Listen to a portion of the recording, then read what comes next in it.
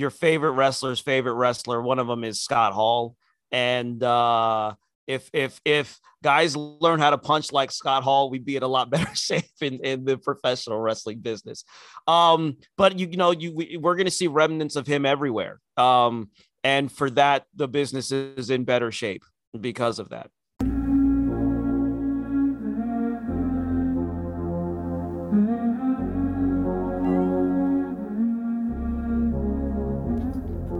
Ready or not, here I come, you can't hide. Gonna find you and take it slowly. Ready or not, here I come, you can't hide.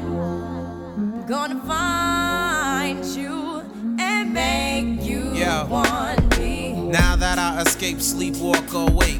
Those who can relate know the world ain't kick. Jail bars ain't golden gates. Those who fake, they break. When they meet their 400-pound mate, if I could rule the world, everyone would. Ladies and gentlemen, once again, we are here. This is Give Me the Book.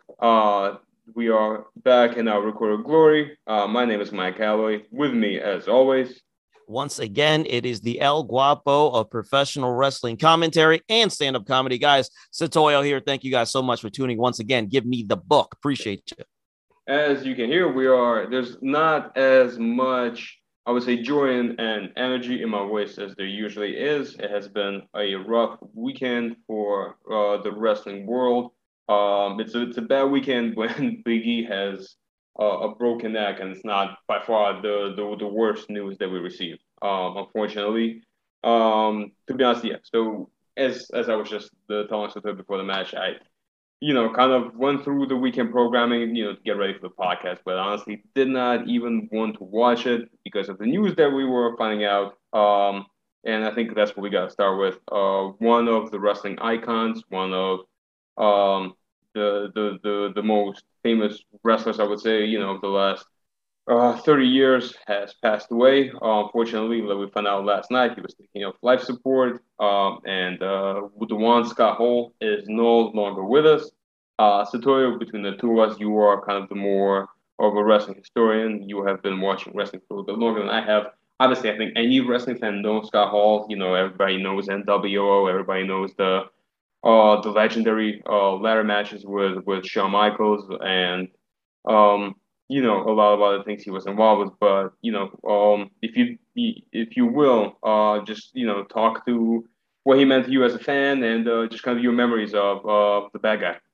Man, Scott Hall is such an interesting character because he is such a revolutionary figure in the sport of professional wrestling, for good reasons and for bad reasons. But there are so many good reasons, and there's so many good things that he did give us. I remember Scott Hall very, very vaguely in 1989 versus the Great Muta, when he was just Scott Hall. Before that, he was in the AWA. I was not watching the AWA at the time. He was a world tag team champions with Kurt Hennig. He was Scott Gator Hall because he was from Florida. And he was this big, like Tarzan type figure, really. And, but I remember watching him in WCW against Muta. He was very big. He was very athletic. He was very good. And then he was the Diamond Stud in WCW, which is kind of like it literally is the precursor to the Razor Ramon character. And I remember liking the Diamond Stud. I can't even tell you why. He would wear these overalls, and then he would come to the ring with his manager, Diamond Dallas Page, and then this girl would rip the overalls off him as he got in the ring. And there is this gigantic 6'7" at that time. He was 290. This guy was just massive. And the Diamond Stud was a really, really cool gimmick. I thought, if you watch the Diamond Stud, if you watch Razor Ramon, there's not that much more difference. It's just that Razor is more sophisticated. So, but of course it was WCW during that time. They didn't know what to do with him. They had so many diamonds in the rough, but when you have people like George Hurd and no creative vision going forward, you're not going to know what to do with a guy like that. So, then all of a sudden he is Razor Ramon. And I remember watching those vignettes, and of course I'm a kid. I'm not immediately making the connection that that's the Diamond Stud. I'm very much he looks so much like the Diamond Stud, but man, I remember the first time I really saw him and heard him, I remember thinking his entrance music was really cool. And Kevin Nash said it best. When he talks about his time as Razor, he's like, you know why you're going to get over? You have cool entrance music. And for a babyface, that is so incredibly essential. He was big. He could move really well. He could sell. As a heel, he was excellent. His transition into a babyface, his program with the 1-2-3 Kid, Sean Waltman, was excellent. And then literally he became, at varying points, arguably the most over babyface in the company, just depending on the time period. He had 4 reigns as the Intercontinental Champion, which at the time that he left was a record because, again, the titles weren't passed around like hot potatoes. People have to understand with Scott Hall, his initial run in WWF was only 4 years. He was there from 92 to 96. And that Razor Ramon character had made such an imprint in our minds. I remember him versus Diesel at SummerSlam 94 for the Intercontinental Championship with Walter Payton in his corner, and Kevin Nash had Shawn Michaels in his corner, and just the barn burners. I mean, he was getting good matches out of Kevin Nash. Obviously, the matches that he had were classics. He had great matches with Rick Martel, the 1-2-3 Kid, Jeff Jarrett. I mean, in that run, dude, Shane Douglas, man, didn't have a bad match. Like, just in that Bret Hart Survivor Series 92, him and Bret Hart, absolute barn burner when Bret had just won the title. And then, of course, his stuff with the NWO realistically actually did change the business. Now, the angle in and of itself was based off a New Japan angle, but they switched it, modified it, made it more modernized for the 90s, and it worked. It was gangbusters. And people have to remember, man, Scott Hall was doing all of this with extreme post-traumatic stress disorder from an incident that happened in the, I believe it was early 80s, where he was a bouncer and, someone lost their life in an altercation with him. So, when people talk about he's an alcoholic, he had post-traumatic stress disorder that just never gotten checked during a time period where big burly guys just didn't do that. Here's how cool the Razor Ramon gimmick was, bro. Razor Ramon was so cool that, like, we were like, nice. They were like, he's from Cuba. And then they had to salt it to say, no, his family is from Cuba. And then we found out that he just wasn't Cuban. Ain't none of my Latin friends ever been upset about that. Like, you see pictures of Razor Ramon, of Scott Hall just in the hood with a bunch of black kids. And he's just looking as regular, and they are happier that the man, dude, he was so cool. And on top of being cool, he was really, really good in the ring, especially when he was, like, of course, younger, but then even when he was older, when he was motivated, he had great matches. He had great matches with Sting. He had great matches with Kevin Nash. They had a Halloween Havoc match, I believe, from 98 that I love. I don't care what no one says. I thought that was a really great piece of business there. And then he came back to WWE by that point, worked with Steve Austin, arguably took one of the best stunners ever. Scott Hall was such a figure, man, that he would break down the game to dudes in such a way that, because Kurt Hennig taught him. He's like, Kurt Hennig was like, yo, no. If a guy beats me with his finish, I don't kick out at 2. I don't kick out at 3.5. I lay there till 20. I'm done.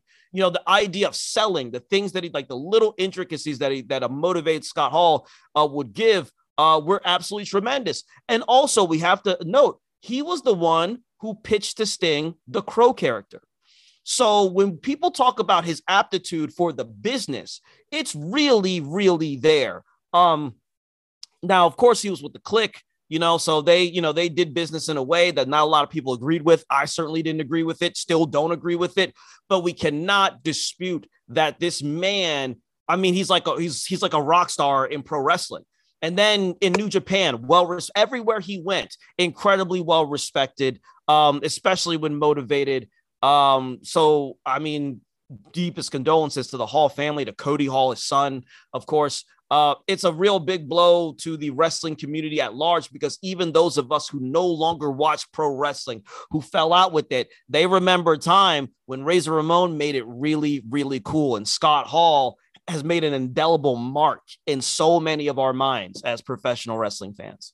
Yeah, I always let you kind of, I always pass you the mic in these situations, because you just have more knowledge on wrestling than I do, and I think you can speak much more eloquently than I can. The only thing I can add is just watching his clips in the last 24 hours, last 48 hours, is how giving he was as a worker. Like, I think that part, and you hear his stories, like, everybody knows the 1-2-3 Kid, kind of the first big televised upset, right, in WWE, right, where this guy again, I think this was 1-2-3 Kid's debut on Raw, or It was his debut as the 1-2-3 Kid. Right. He had been the Kamikaze Kid, the Cannonball Kid. He had been all these iterations of kids, and he was getting slaughtered every single week.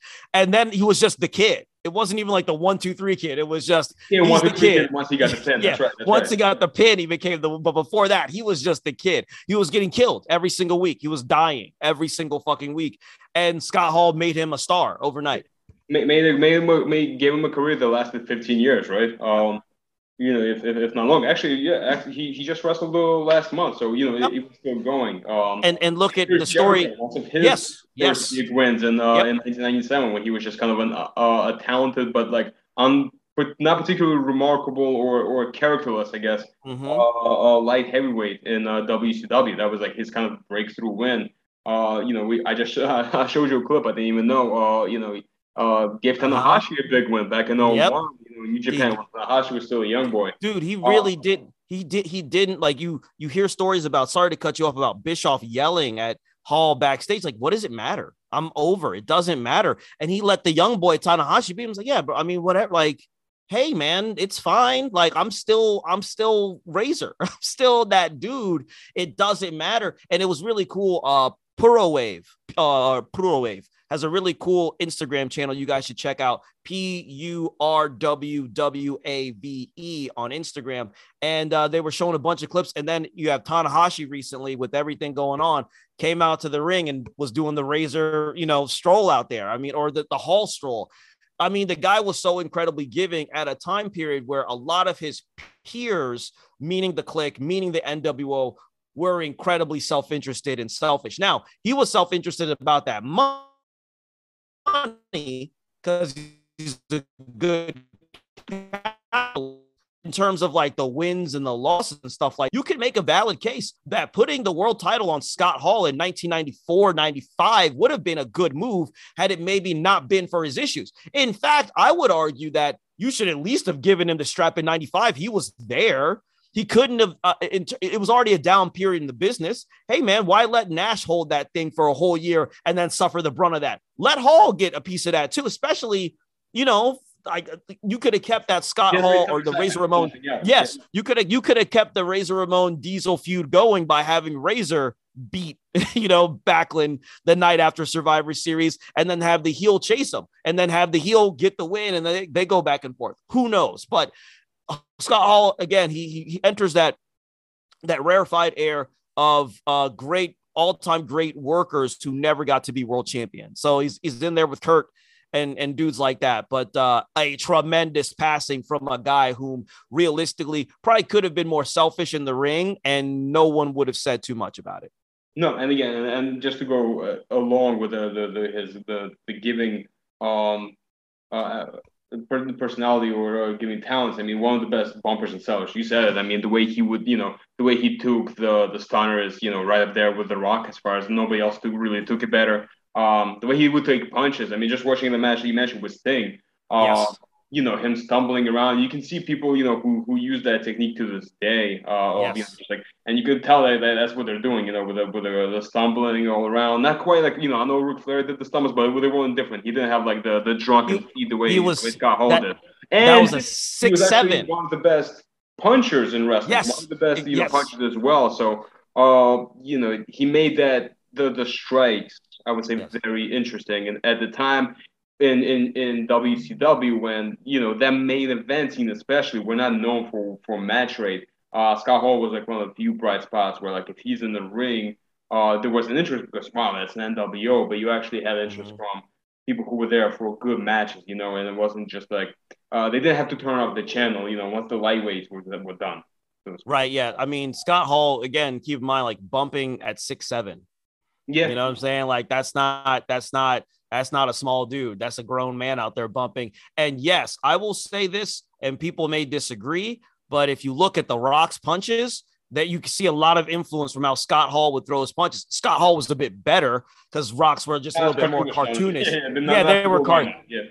Yeah, they were a little bit more cartoonish in nature, but Scott, when he threw him, it looked like, okay, he tagged him, So yeah, man, the guy was it's one of those things that, like, I am happy to hear that regardless of the personal issues that he may have had with certain people in the wrestling business, that comes along with entertainment. But there does appear to be, towards the ends of his life, there was a bit of peace there.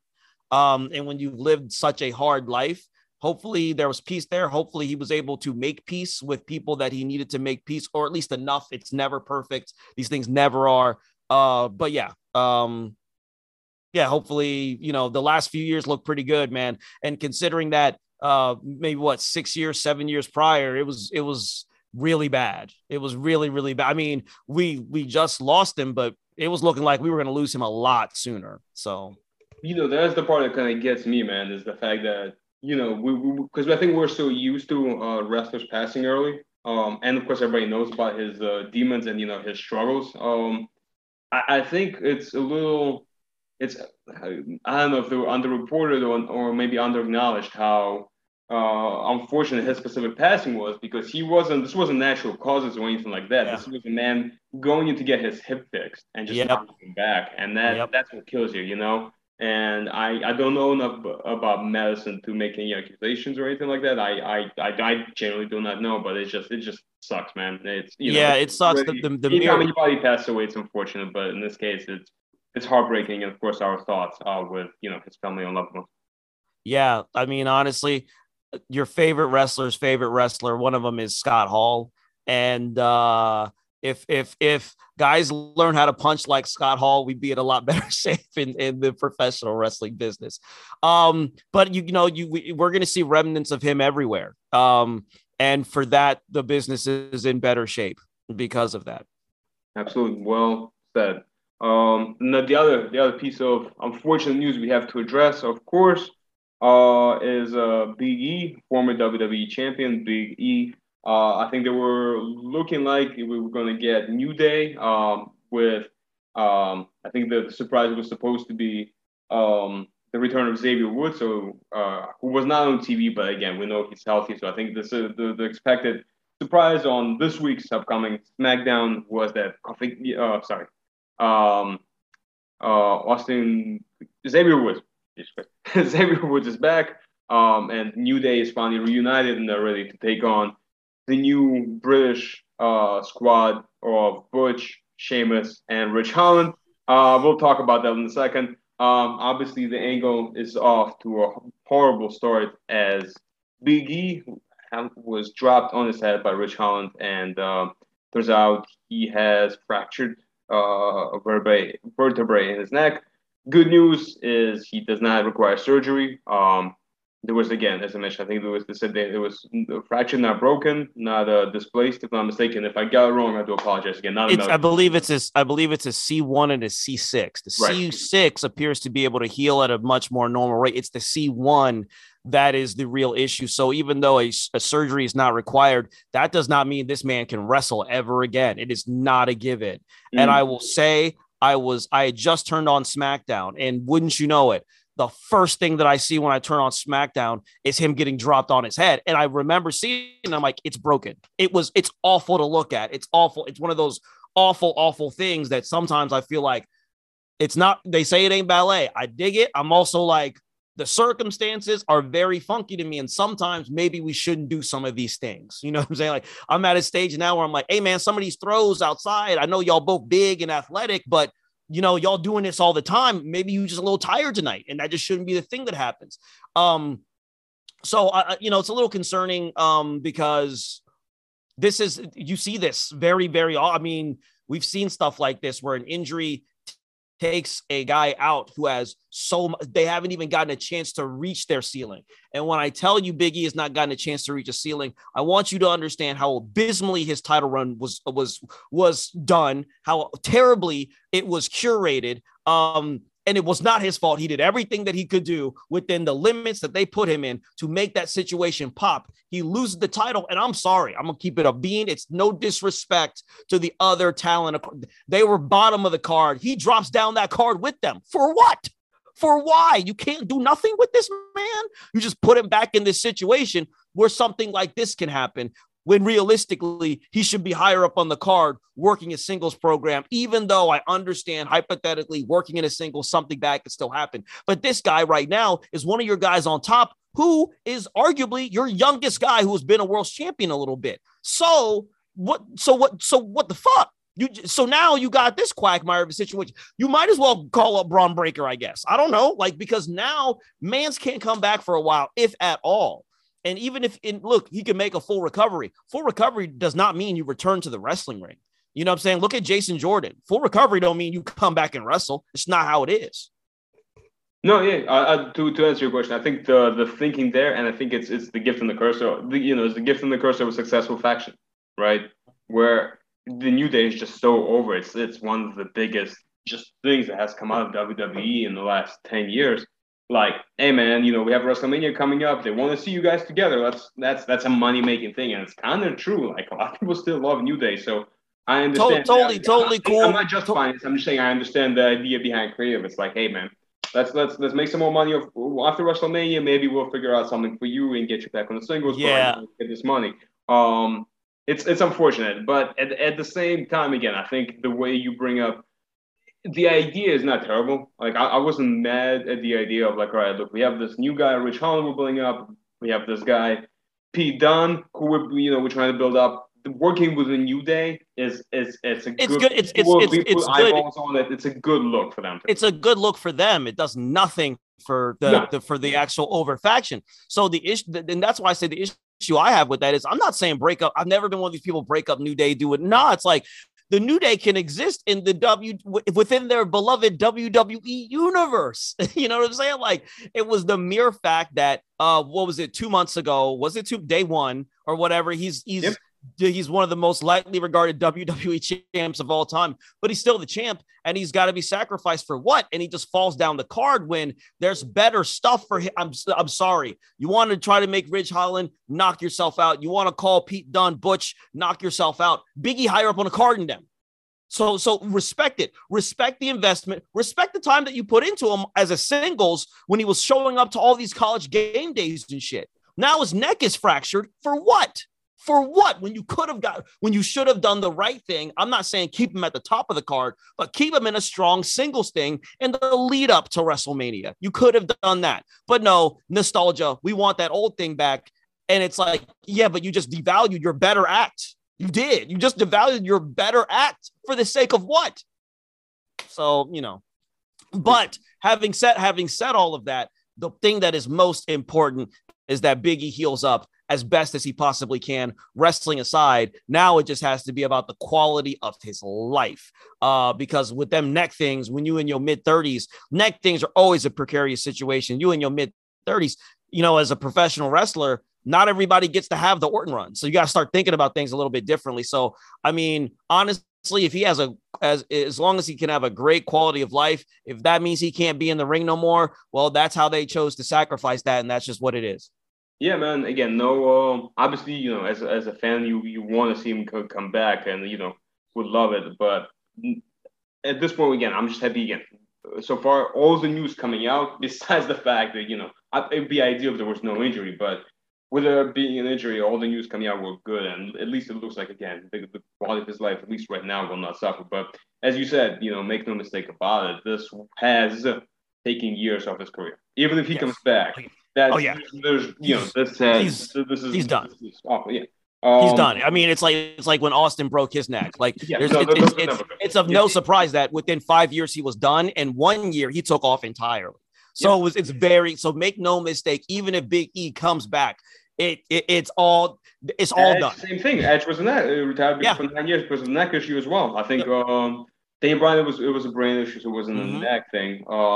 I mean, listen, we just had Ricky Starks was on the more, it was more positive, but even he was gone for what, 3-4 months, if I'm not mistaken? At the 3-4 months till he had his first match, and then he didn't have another match for another few months. I'm still like, yo, what's up with Starks? Because to me, I'm like, yeah, he seems healthy, but if his neck ain't good, don't put him in there. Like, that's just where I'm at. You know what I'm saying? And I know Starks wants to get back out there, but remember, Starks had his first match, and then first match back, and then it was a while before he had another match. Yeah.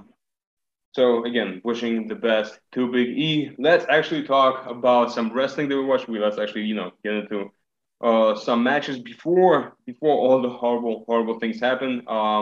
Last we talked, we previewed AEW Revolution. We have had the pay-per-view now. We have had time to watch the matches.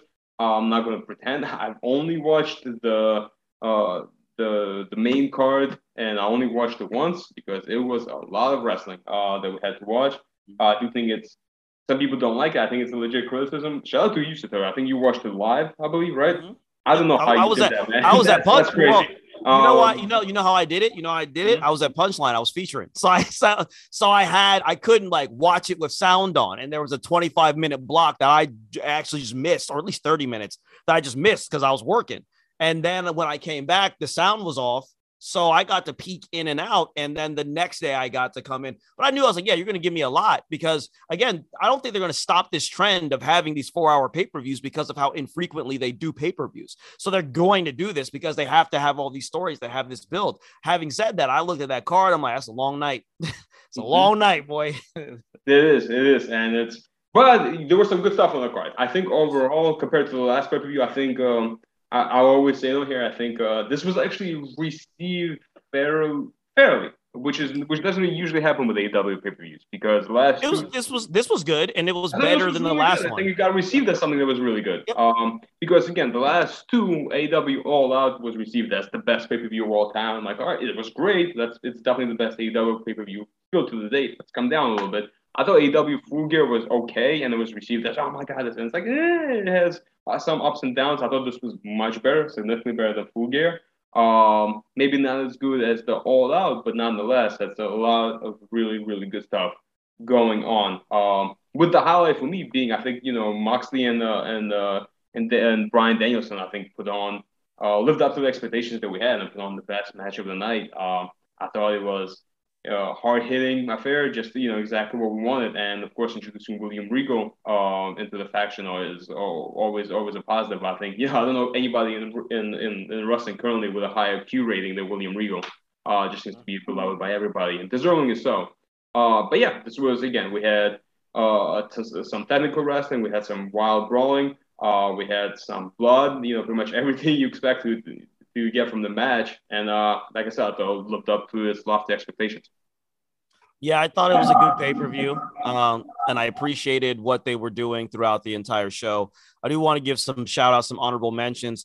One, shout out to QT Marshall. You always need someone like him in any professional wrestling locker room. Knows exactly what to do, how to do it, knows how to make whoever you need to make look great. And at the same time is a tremendous trainer as well. Those guys obviously are, a shout out to the business.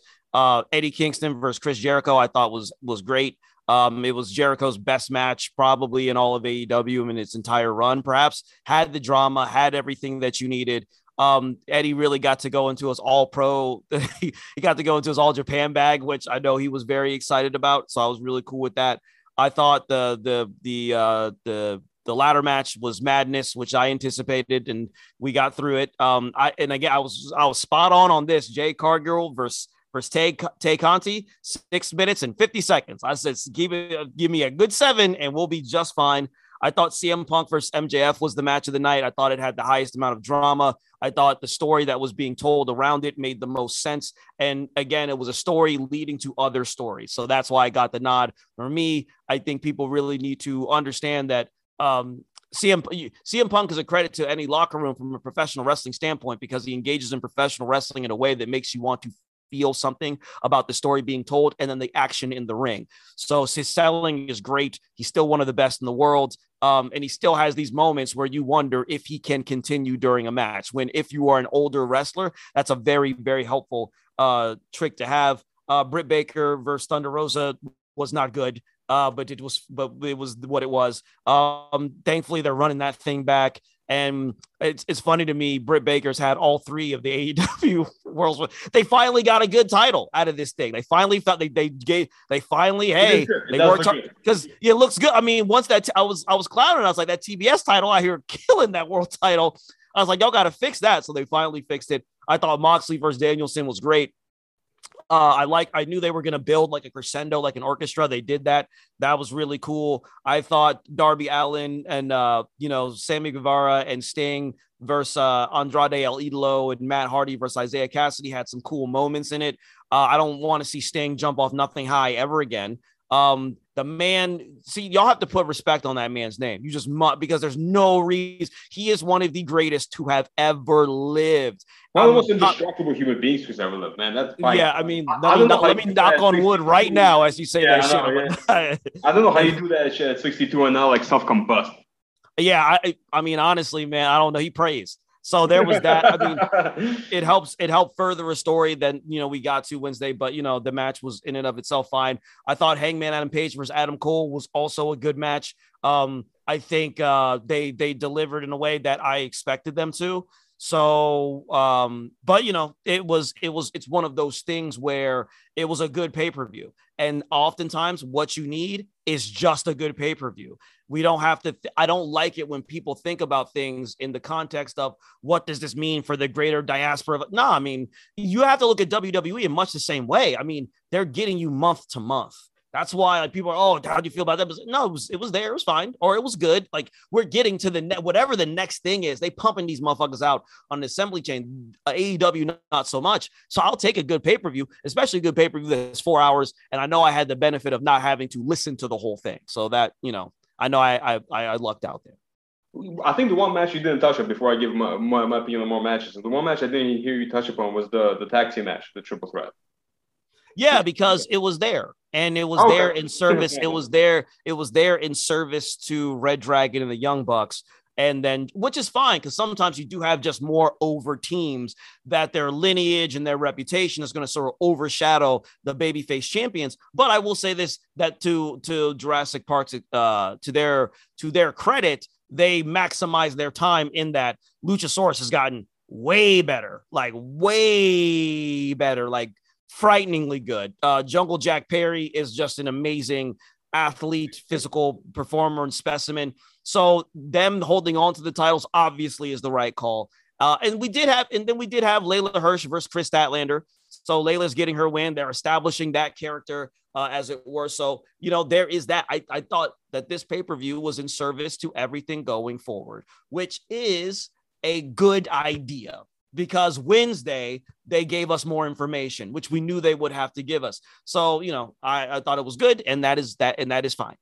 Yeah, I don't have, and I guess do not have too much to add. The only thing I will say about I think the dog collar match, I think it was really good. I think it dragged in the way it was supposed to, meaning it felt like it was a war of attrition, in which they reminded us many times throughout if you listen to the match.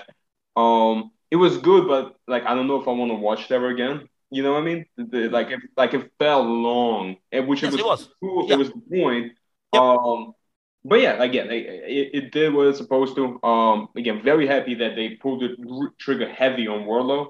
Like, say, you're getting the win and you're getting the moment the same night. He probably, I'm assuming, is not going to get the TNT championship now. By the way, we should say before we go to that point, shouts to Scorpio Sky for finally winning the TNT championship. Also, did you know Sammy Guevara finally learned how to sell? He could sell when he was booked to lose. Boy, he couldn't. Everything was hurting. He just couldn't. He couldn't make it. He was barely holding on. But look at this brave, strong champion. But yeah, shout out to Scorpio for finally winning that. It was high time. But looking at how he won it, I'm like, okay, well, if he had won it earlier, it wouldn't have been as impactful, realistically. So, had he won it against Cody, which I would have loved, it wouldn't have been as impactful as when he won it, recently. It just wouldn't have been. I don't know that Wardlow, I mean, to me, that's where in the old days, that's a perfect transitional champion situation right there. Right. But you're not going to. No. Hear me out. No. Hear me out. In the old days, it's a perfect way just to transition a champion, because you have to remember, here in the North, that's what WWF was exclusively, for a long time, even up until recently, actually. So, I mean, it was the perfect, hey, you know what? Koloff beats Bruno, Morales beats Koloff. You know what I'm saying? Like, just easy. Backlund beats Brett, Diesel beats Backlund. Just these, or Yoko beats Brett, Hogan, Bisioko, like very quick transitional situations, which is actually smart. You can do, they will do in the future. I don't know that they do it this Wednesday because MJF will have something to say about that. Yeah, that's exactly what it is. I mean, it's pretty clearly going to be a setup for MJF Wardlow feud, which we've all been waiting for, and I think it's a good, like, again, it's a good setup. I'm assuming CM Punk is now moving on to challenging Hangman because again, I can't. Again, to be fair, I don't have the rankings in front of me, but I can't imagine anybody being higher than CM Punk right now in the promotion and kind of being ready to step up to that top challenger position. But we shall see again. I'm trying to think what else happened on Rampage that's relevant for us to talk about. I think this week we're getting Britt Baker versus Thunder Rosa. Yeah, Thunder Rosa, the rematch. She's finally going to win. It's. I think they. I appreciate what they're doing, waiting to go to the hometown to do it. I think they overthought it a little bit because it's like, oh well, like the second she lost, everybody kind of put it together, and like we can all see it happening from a mile away. So at that point, either just pull the trigger, don't overthink it, or just don't even put that match on a pay-per-view. I understand why you have to, because it's your women's title, etc. But it's now it makes it feel like that it makes that match feel like it didn't matter. Man, the match was probably the worst match in the card. I was about to say, hey man, you don't pull a trigger on a match like that. You just, I mean, honestly, looking at it, like, nah, you don't pull a trigger on a match like that. That thing was it was because if you would have done it, she's dead in the water. And we need to get out of this WWE narrative of when the baby face is in their hometown, you murder them. You know what I'm saying? Like that's so it's okay to get out of that mode as well. But yeah, I mean, and again, I would have been in favor of them pulling the trigger. And then I was watching the match and I was like, Britt Baker needs to win this to get us through because you can't be deader than Sunday morning when she gets that, when your new AEW Women's Champion Thunder Rosa after that. Nah, man, we all right. We all right. Yeah.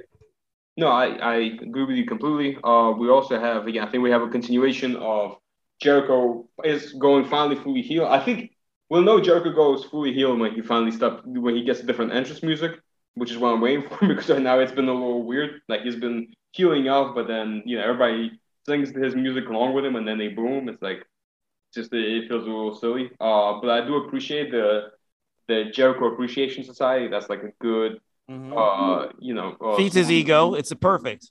Yeah, and I think it perfectly fits his character. I thought his business with Eddie Kingston was just really good. I think it's about time he got his big win. I hope they keep some momentum going behind him. I think honestly, I know I just said that CM Punk is probably next up for the world title, and that's probably true for the next pay-per-view, but, it'd be cool if Eddie Kingston maybe, can go up against Hangman, even if it's like, for the number one contender spot. Like, if I beat you, I get the world championship, because we know Hangman is going to have a match on Dynamite between now and Double or Nothing. So that, and again, like I say, Eddie Kingston's got his first big win. Let's keep the momentum going on. Let's make that win actually matter. Don't just say, okay, he got his first big win.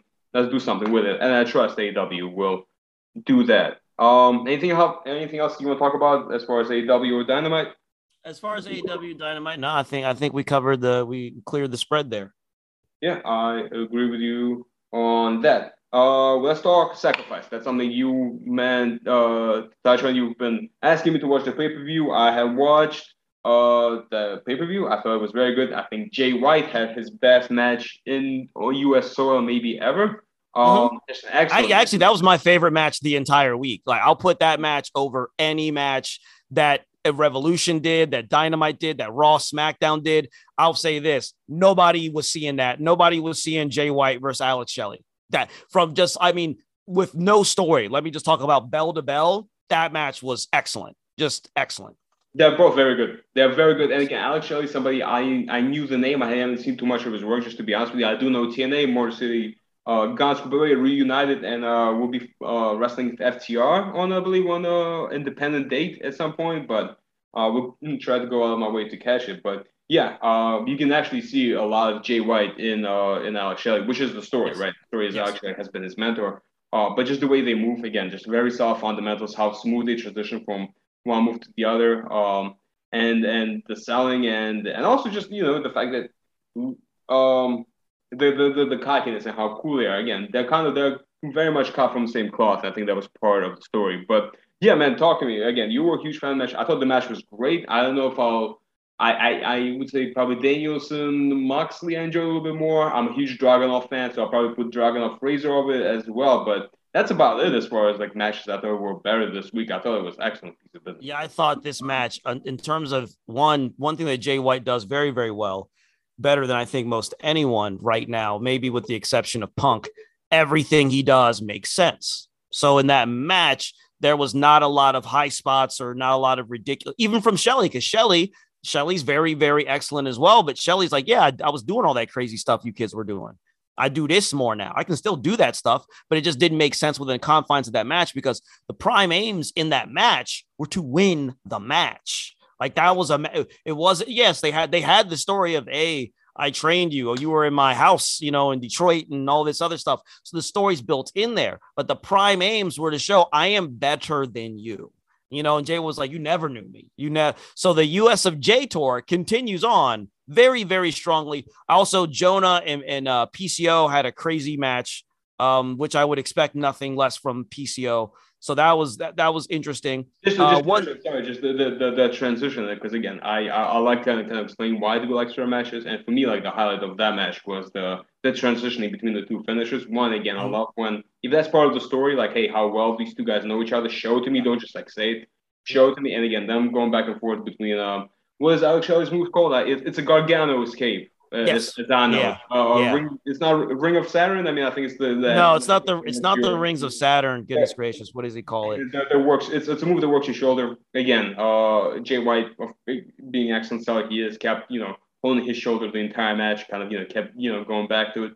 But the transition between Alex Shelley's submission move and Jay White trying to hit the Jesus Christ, but I can't remember what's the Reckoning.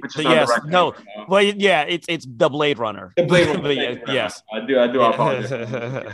He's just been trying to hit the Blade Runner, kind of them going back and forth. At one point, Alex Shelley actually hit the Blade Runner, which again ties back to the story. So just the idea of having the story, sticking to it, and as I said, doing things that make sense with the story, and of course popping the crowd. Yeah, it was just really, really well done. But it wasn't we're hitting each other's finishes just for the sake of doing it. It was done very smart. And it was like whoever hits it wins it. Mm-hmm. So I thought that was cool. I do think that they have other cool things that were on this pay-per-view. Of course, we did have Trey Miguel beat Jake Something. I love Jake Something. That guy is impressive, but he's now a free agent. So I hope someone has the sense to pick that man up because I mean, not only the look, but like he has it, and he'll only get better with time. McIntyre, and part of it is the fact that again, when Drew hit the Independence, he was working these cruiserweights and and just kind of doing the match where he would keep up with them. He would do the same moves they would do, and then also sell their offense really well. And I think you see Jake Something work with Ace Austin and work with Trey Miguel over the past few months. A lot of him. Just a lot of similarities. And again, excellent work in the ring. Do not know too much about his character or his promo. I've seen some on Impact. Impact is not necessarily a great place just to go in because to test out the promo skills and anything like that. I would love to see him in maybe like a bigger arena and see his skills. But I think he's definitely has something to offer to both. I think he definitely. In the program, at least mid card on WWE and AEW tomorrow. Easily. And then, of course, we had before that, we had Rich Swann and Willie Mack defeat Honor No More, which is Matt Taven and Mike Bennett. I thought that was a cool thing. I thought more so just to see Matt Taven somewhere other than Ring of Honor, which still kind of like freaks me out. I do like the Honor No More faction because Honor No More has a leader, which is like one of Impact's dogs. Like Eddie Edwards switched sides and went to Honor No More. So he defeated Rhino. And that I like that match. A lot of these matches didn't go particularly long. They were just to sort of tell the story. And I like the match because honestly, any match with Rhino that goes under 10 minutes is good. You have to, you gotta, they're trying, man. They're both. It was a little bit of a old man bum fight. Well, it's hard because they don't Eddie's so well anymore.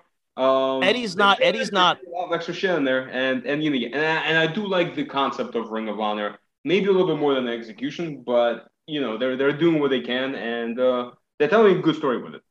It's not that Eddie's old. He just took up the Tommy Dreamer mantle and was like, I don't have to do cardio no more. Which honestly, if he does cardio and gets back in the gym within 8 weeks, there's going to be a marked difference because the guy's like 37, 38 years old. So he's not old. It's just, you know, hey, like like the hard to kill Eddie Edwards got over. You know what I'm saying? Like the technical Eddie Edwards was just always the good technician. And then he was just like, I'm wearing jeans. Anytime you see a good technical wrestler start to wear jeans, be concerned because it might be going a different way. We also had the influence of Madison Rayne and Tennille Dashwood beat the Inspiration to win the Impact Knockout Worlds. It's a lot of the influence, the inspiration, the aspiration, you know, a lot of these names. But shouts to Tennille Dashwood actually for winning her first, you know, world title. Like I think on U.S. soil. Like I mean, in the winding road that it has been for her. Of course, I think it's like Madison Rayne's third time as champion. She's also from Columbus, Ohio, so shouts to her. Deonna Pedraza defeated Chelsea Green for the ROH Women's World Championship. So I'm super happy to see the title still being defended. We'll see what Khan wants to do with it when they do the reboot. But for now, Deonna Pedraza is still, you know, is holding belts all over the place. A shocker for me, Tasha Steelz beat Mickie James to win the Impact Knockouts Worlds Championship. It made sense. I just didn't see it happening. I thought, oh no, she's so over. She just came off the Rumble and da-da-da-da-da. But thinking about it, no, that's when you do take it off her and you give it to someone who's like, they need that, you know, and Mickie understands that. So she's first time watching her. I think she's really smooth in the ring. She can cut a good promo. She can talk. She can wrestle. Let's see why not. One of the on the independent scene right now. That's one of the, because again, I think WWE pretty much, especially for a long time, has just kept snatching women's talent. There's not a lot of it out there. Even AEW, who can see the time and effort, concerted time and effort into building their women's division, it's still kind of struggling. And I'm not even so much blaming them. There's just not a lot of talent out there. So when you have someone like Tasha Steelz, who, like I said, can wrestle, has character, can cut a promo, you put a title on them, you have to give them the opportunity, especially as you mentioned, when you're current champion, you have an older champion who is as hot as she's been in a long time because of the great exposure. That's when you will make the switch and try to make a new start. Yes. So I appreciated that a whole lot. We had Violent by Design, Eric Young and Joe Doring defeating the Good Brothers for the Impact World Tag Team Championships. I thought this was fine. I was happy for Violent by Design because they really needed a win because they've been just taking a lot of L's for the sake of the Bullet Club and for the sake of the Good Brothers and trying to make them look cool again. That's not going to happen. But, you know, we got that out the way. And then our main event, we had Moose defeating Heath. The match was fine. A lot of us know that Moose is working hurt through a torn labrum, but the real news of that was Josh Alexander returning, laying out Moose, setting up the stage for them to run that deal. I want to say run it back, but run it proper back. So I'm very excited to see what that is. I thought, Impact put on a good pay-per-view. Also, I would say to people, get Impact pay-per-views to get caught up with their product if you're not, because one thing about Impact that's nice, their pay-per-views are pretty cheap. So it's like, you're not breaking the bank. Whereas with AEW, I was like, this comedy money going to cover this. Yeah, no, you're right. Again, Impact, like you said, the pay-per-views tend to be about $10. It's well worth it. Again, I think you were 100% right. I think that Alex Shelley, Jay White match by itself is worth the price of the pay-per-view, so definitely check it out. And again, man, I give Impact a ton of credit. Their booking always makes sense. The talent, sometimes, I'll be honest with you, it is what it is, man. Sometimes some of their guys are older. Some of the guys either are older or they're just not in their prime yet, so they're still learning on the job. Some of the matches do not have the work rate of the WWE or AEW, but they do have, again, some of the great workers. I think, like I said, Jake Miguel, usually X Division matches that start off tend to be great. They usually have one or two matches that will jump out and be like, and feature some of the best talents in the world. I think Moose is one of the better champions in the world today, even with the torn labrum. He can still wrestle really well. He can still go, and he can still call a hell of a promo. Josh Alexander is one of the best wrestlers in the world today, so I'm sure whenever they square up, and we didn't mention, but Jonah and Josh Alexander probably had a few weeks back had a they had a tremendous match that I actually recommend going out of your way to check out. So again, I think if you for $10, I think Impact always gives you something that gives you your money's worth and more. Facts. Agreed 100%. Okay, now with the time remaining, let's move on to WWE. We are still on the road to WrestleMania. I think Raw has been good. Again, I do want to give a shout out. I think I think last time we spoke, I mentioned that Raw was about to have the most anticipated tag team match in a decade without the New Day or Usos as part of it. And I think that match, they knocked it out of the park, man. That was been one of the best televised Raw matches in forever. Probably the best WWE televised match. I want to say since, if not since the Daniel Bryan retirement match, then probably at least since Edge, Seth Rollins at the Garden. Just a tremendous piece of business. I thought again, just really perfectly laid out match, made complete sense. You have two heel tag teams, and of course you make the crowd wait for the Randy Orton hot tag, and when it finally arrives, the whole building blows up, and not like how Marky, might blow up. Like you didn't have any chance. It was just like a very genuine reaction that you kind of used to see back in the day of like fans actually being genuinely excited. And Randy Orton is so cool, man. That he's one of the because I'm thinking back to the triple threat from AEW, right? And you have the hot tag from Luchasaurus, and then you have this giant guy come in, and he does all these feats of strength, all these like moonsaults and all these flips, and then you have Randy Orton on the other hand, who gets a hot tag, the entire crowd blows up, and all he has to do is just do a couple clotheslines. He does have a beautiful power slam and his DDT, but relatively simple moveset. But that's what happens when you have 20 years in the business and have remained relatively over and they're relatively well positioned. Yeah, again, obviously we have one of the coolest RKOs of all time. And again, like I said, everybody played their part.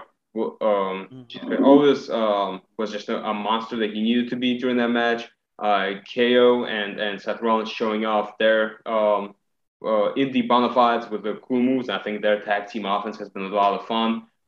We got callbacks to last week when they won with their sequence, their buckle bomb into stunner into stomp sequence. This time they hit it once again, but this time Riddle outsmarts him and picks up the pin. I think that's a good move as well. You kind of needed to remind people that Riddle can also, he's not just a perennial fuck up of this tag team. He can actually be the smart one and get the W. So again, 20 some odd minutes match. Crowd was hot for all of it. I enjoyed watching it. I think the entire segment with the promos and then everything afterwards took about 15 minutes of Raw. And again, when you have a 3-hour show, why not dedicate 50 minutes of it to your hottest program and something that is over. And now you were in a good position where now that these tag teams are going to go different places and then these superstars are going to go different places, all their programs will have some momentum behind them because they're coming off such a hot match, because they're coming off a hot program. And we were excited to see this match based on previous month of programming. I think, again, this is just good booking. I think the reason why this week's Raw, despite not having anybody who's going to main event WrestleMania on the way to WrestleMania, which when does that happen? But they didn't have Brock, they didn't have Roman, they didn't have Ronda, they didn't have Charlotte. Now, again, me and you are not necessarily the biggest fans of Ronda or Charlotte, so for us, it's not a big deal. But nonetheless, you have none of your main event talent, at least nominally speaking, on Raw. And we get a good show because you do have those six members I just mentioned, and you can build a whole show just around them, which is what they did. Well, yeah, they definitely did right by running it when they ran it, get it out the way first, because that was the only thing that was going to, if they had made me wait, I just wouldn't have watched it. It was, I'll be honest with you, because I'm still not excited on the road to WrestleMania. I'm not excited. I do not care. You can do a good job, and that is what you will get credit for, is doing your job effectively. And that is their tag team division with those 3 or those 4 has been not the lone bright spot, but one of the few bright spots on Monday night. And they have figured out that since it's some of our few bright spots, we need to extend the time as much as possible because we have an audience that is invested into that. And they did a very good job of that. Yeah, no, and again, it's as long as you don't look too closely, they're doing some good things. But there's always you're gonna make an objection. You can always make a point as to why it's not particularly good. I mean, I like the fact that this week, like they're really making the big deal out of the Stone Cold interviews. Like, hey, how can we hype it up? Let's have two of our big guys fight for it. That makes sense. Now, if you go into, is it kind of silly that we're building the Stone Cold, interview, or with the But fact that's that them. But it's never been sillier things. suddenly hates Texas out of nowhere? Yeah, it's silly, but you try and make it now. Now that you've done this silly thing, you try and make it as valuable and as exciting as possible. Right. Well, yeah, and you have to do it. You have to do it in a way that, because like, you also have to do it in a way that everyone feels comfortable. They wanted Steve Austin to come back for a match. He flatly refused. JR's said JR's been very honest. Like, hey, I talked to the guy. He's not particularly excited about this thing. So Kevin, and I understand why he's not particularly excited about this thing. There's not much to be excited about, to be fair, but that check is crazy. So you got to say yes when they put 7 figures in your face. So Kevin Owens is going to lead it. And he's going to do a lot of the heavy lifting, and it's going to be a feel-good moment for the fans and all that stuff. I think one of the things that has been interesting about Raw is it's the transition of Edge. Okay, so because again, we have to keep in mind Edge. He's another guy who can reinvent himself. He's reinventing himself again. He's got new entrance music. I love it. He now comes out, and all of this. He's in the mountain of omnipotence.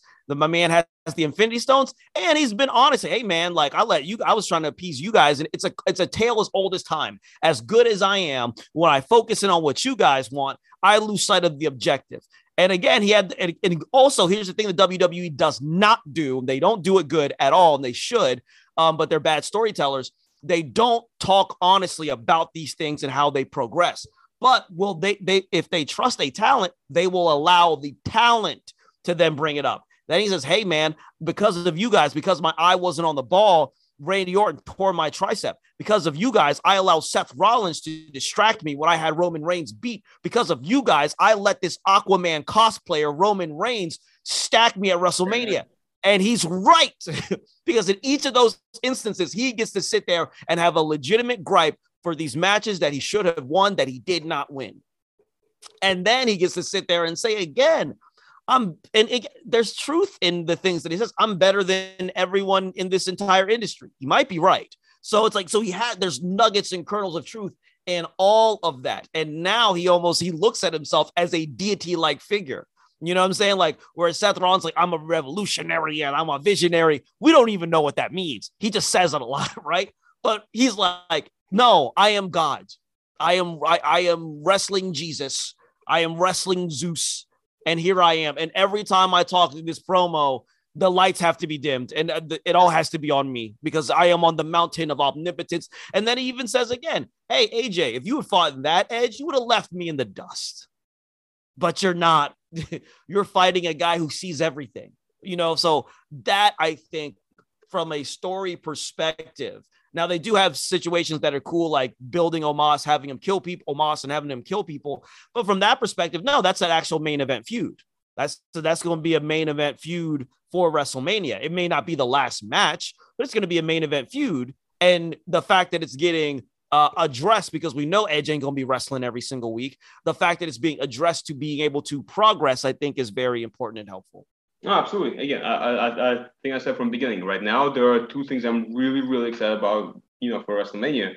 One is Bianca and Becky. I think they keep doing good build for that. I love, Becky coming back. Hey, you messed up my throat. Boom, I'm fucking up your throat. And next week, I'm coming back for the hair. Love how aggressive she is. Becky, this is like the Becky they would kind of need if she's going to be the heel in the feud. And I think she's been excellent. I think the entire program, again, bearing aside the beginning at SummerSlam and how maybe that wasn't executed as well as it should have, I think that entire story has been really well done in terms of long-term storytelling. And again, as long as hopefully they'll nail it in the end and put the title on Bianca. And yeah, as I said, I think AJ versus Edge was just Edge being as good as he has been since his comeback. And the way that started, how good that started, I just did not see any way in which it wasn't going to be awesome by the time they got there. Hey, you give them 2 time, especially if it's going to be Edge who just made his turn and he has all this, like, all right, boom, I get to be heel again. And you already seeing how good my promos were, but now I get to be where I'm even more comfortable, where kind of my strength really is. I knew it was going to be awesome, and it has. Well, he was already, and from a long arc perspective, and I put this more on Edge than anyone else, he was already about to turn heading into WrestleMania last year because he had so again, it's a buildup. You see what I'm saying? So he's like, why is Daniel Bryan in this? What's his purpose for being in this? It should be me and this guy. Daniel Bryan's in this. I have the match won at WrestleMania, which he did, and the Usos get involved. Daniel Bryan stops it. I have the match won again at Vengeance. Seth Rollins stops it. So he has these legitimate, and now I've got to deal with this guy coming into my house. And so I got to destroy him. I have to kill him. He's dead. I've murdered him. He's finished. So now what's the point? I let all the time I wasted. When I don't got time, I'm better than everyone else here. So Edge's turn is not so sudden as people want to think, especially after, you kill the Miz twice, whatever, some of the best stuff Miz has ever been a part of for Edge, very mid. But like, what does he do after that? Like, you have to reestablish the characters. Yeah, I'm still wasting my time. It's cool that him and his wife got to do their thing together, but yeah, it's like, now he's just, playing around. It's time to get back to business. The mountain of omnipotence. Yes. Extra shout out. I don't think they were on this week's Raw, but I'm excited for what they did for Dolph Ziggler. Again, you stick around long enough, eventually you'll reap the rewards. He's your new champion. Excellent. I think everything they've been doing with Braun Breaker and Tommaso Ciampa has been excellent. Notwithstanding a terrible botch from Braun, which is okay. It's his 20th match. He can. But you know what? But you know what though?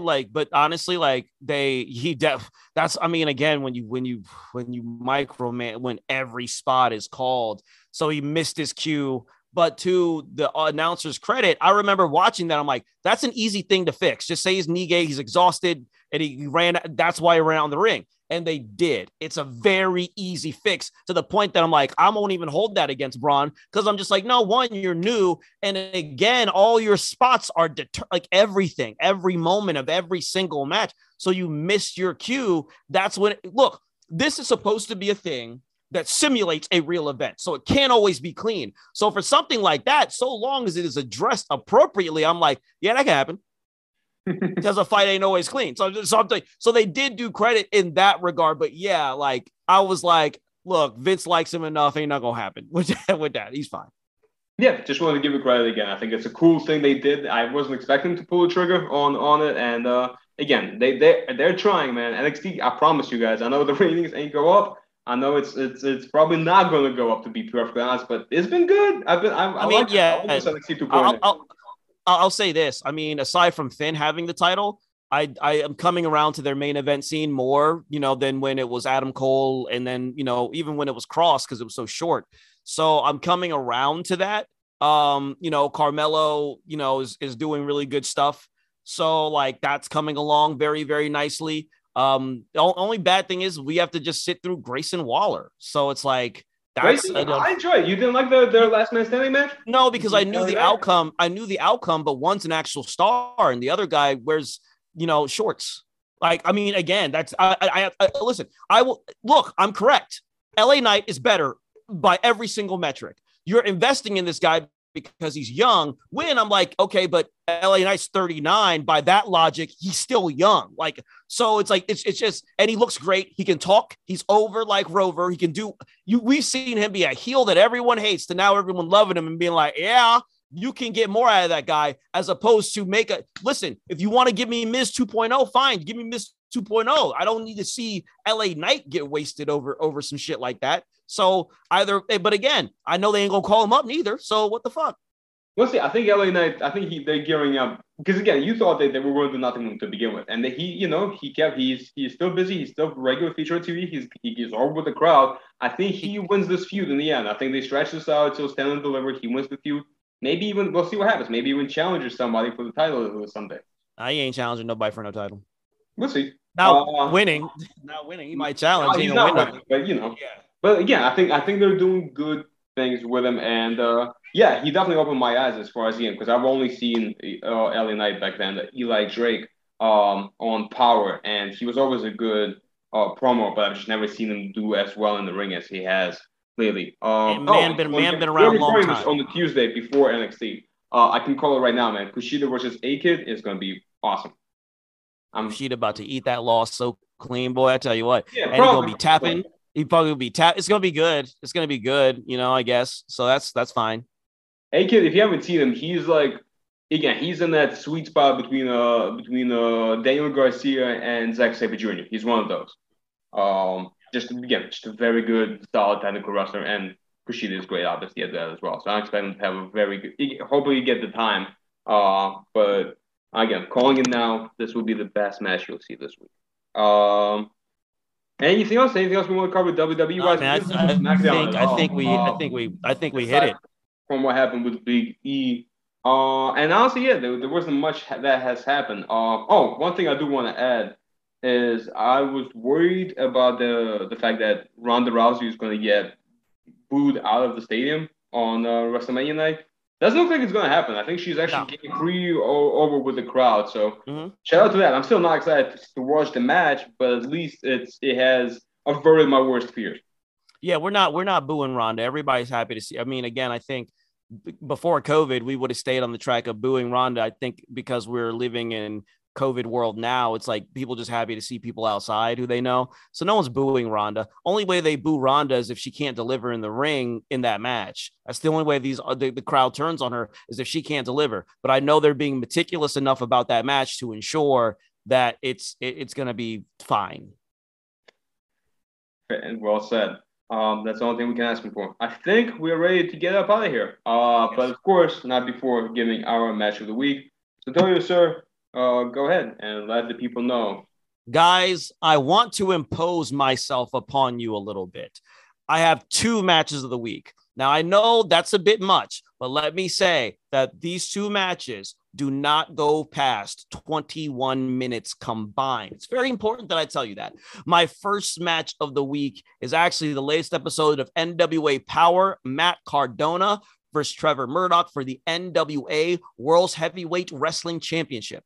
It's a very simple 12-minute match. I love the match. It's the match in 2 parts. The first half, Matt Cardona makes it. The second half, Trevor Murdoch makes it. It's a very simple match. It's very, very rudimentary. It doesn't try to be anything more than what it is. The announcers do their part particularly well. And Trevor Murdoch really shines at the end of that match. So check that one out. Also, if you could please go back to uncensored 1998 Sting versus Scott Hall for the WCW World's Heavyweight Championship. It's such a fun match. Honestly, during that whole Sting run, I'll be perfectly honest with you guys, aside from his Kevin Nash matches, that was his best match on pay-per-view. He didn't have to deal with the ego of Hogan. He didn't have to deal with the ego of Hogan and Randy Savage being hurt at Spring Stampede a month later. He had a in-shape, motivated Scott Hall, and they turned that place on. They set it on fire for 8 minutes. It was only 8 minutes, and they set it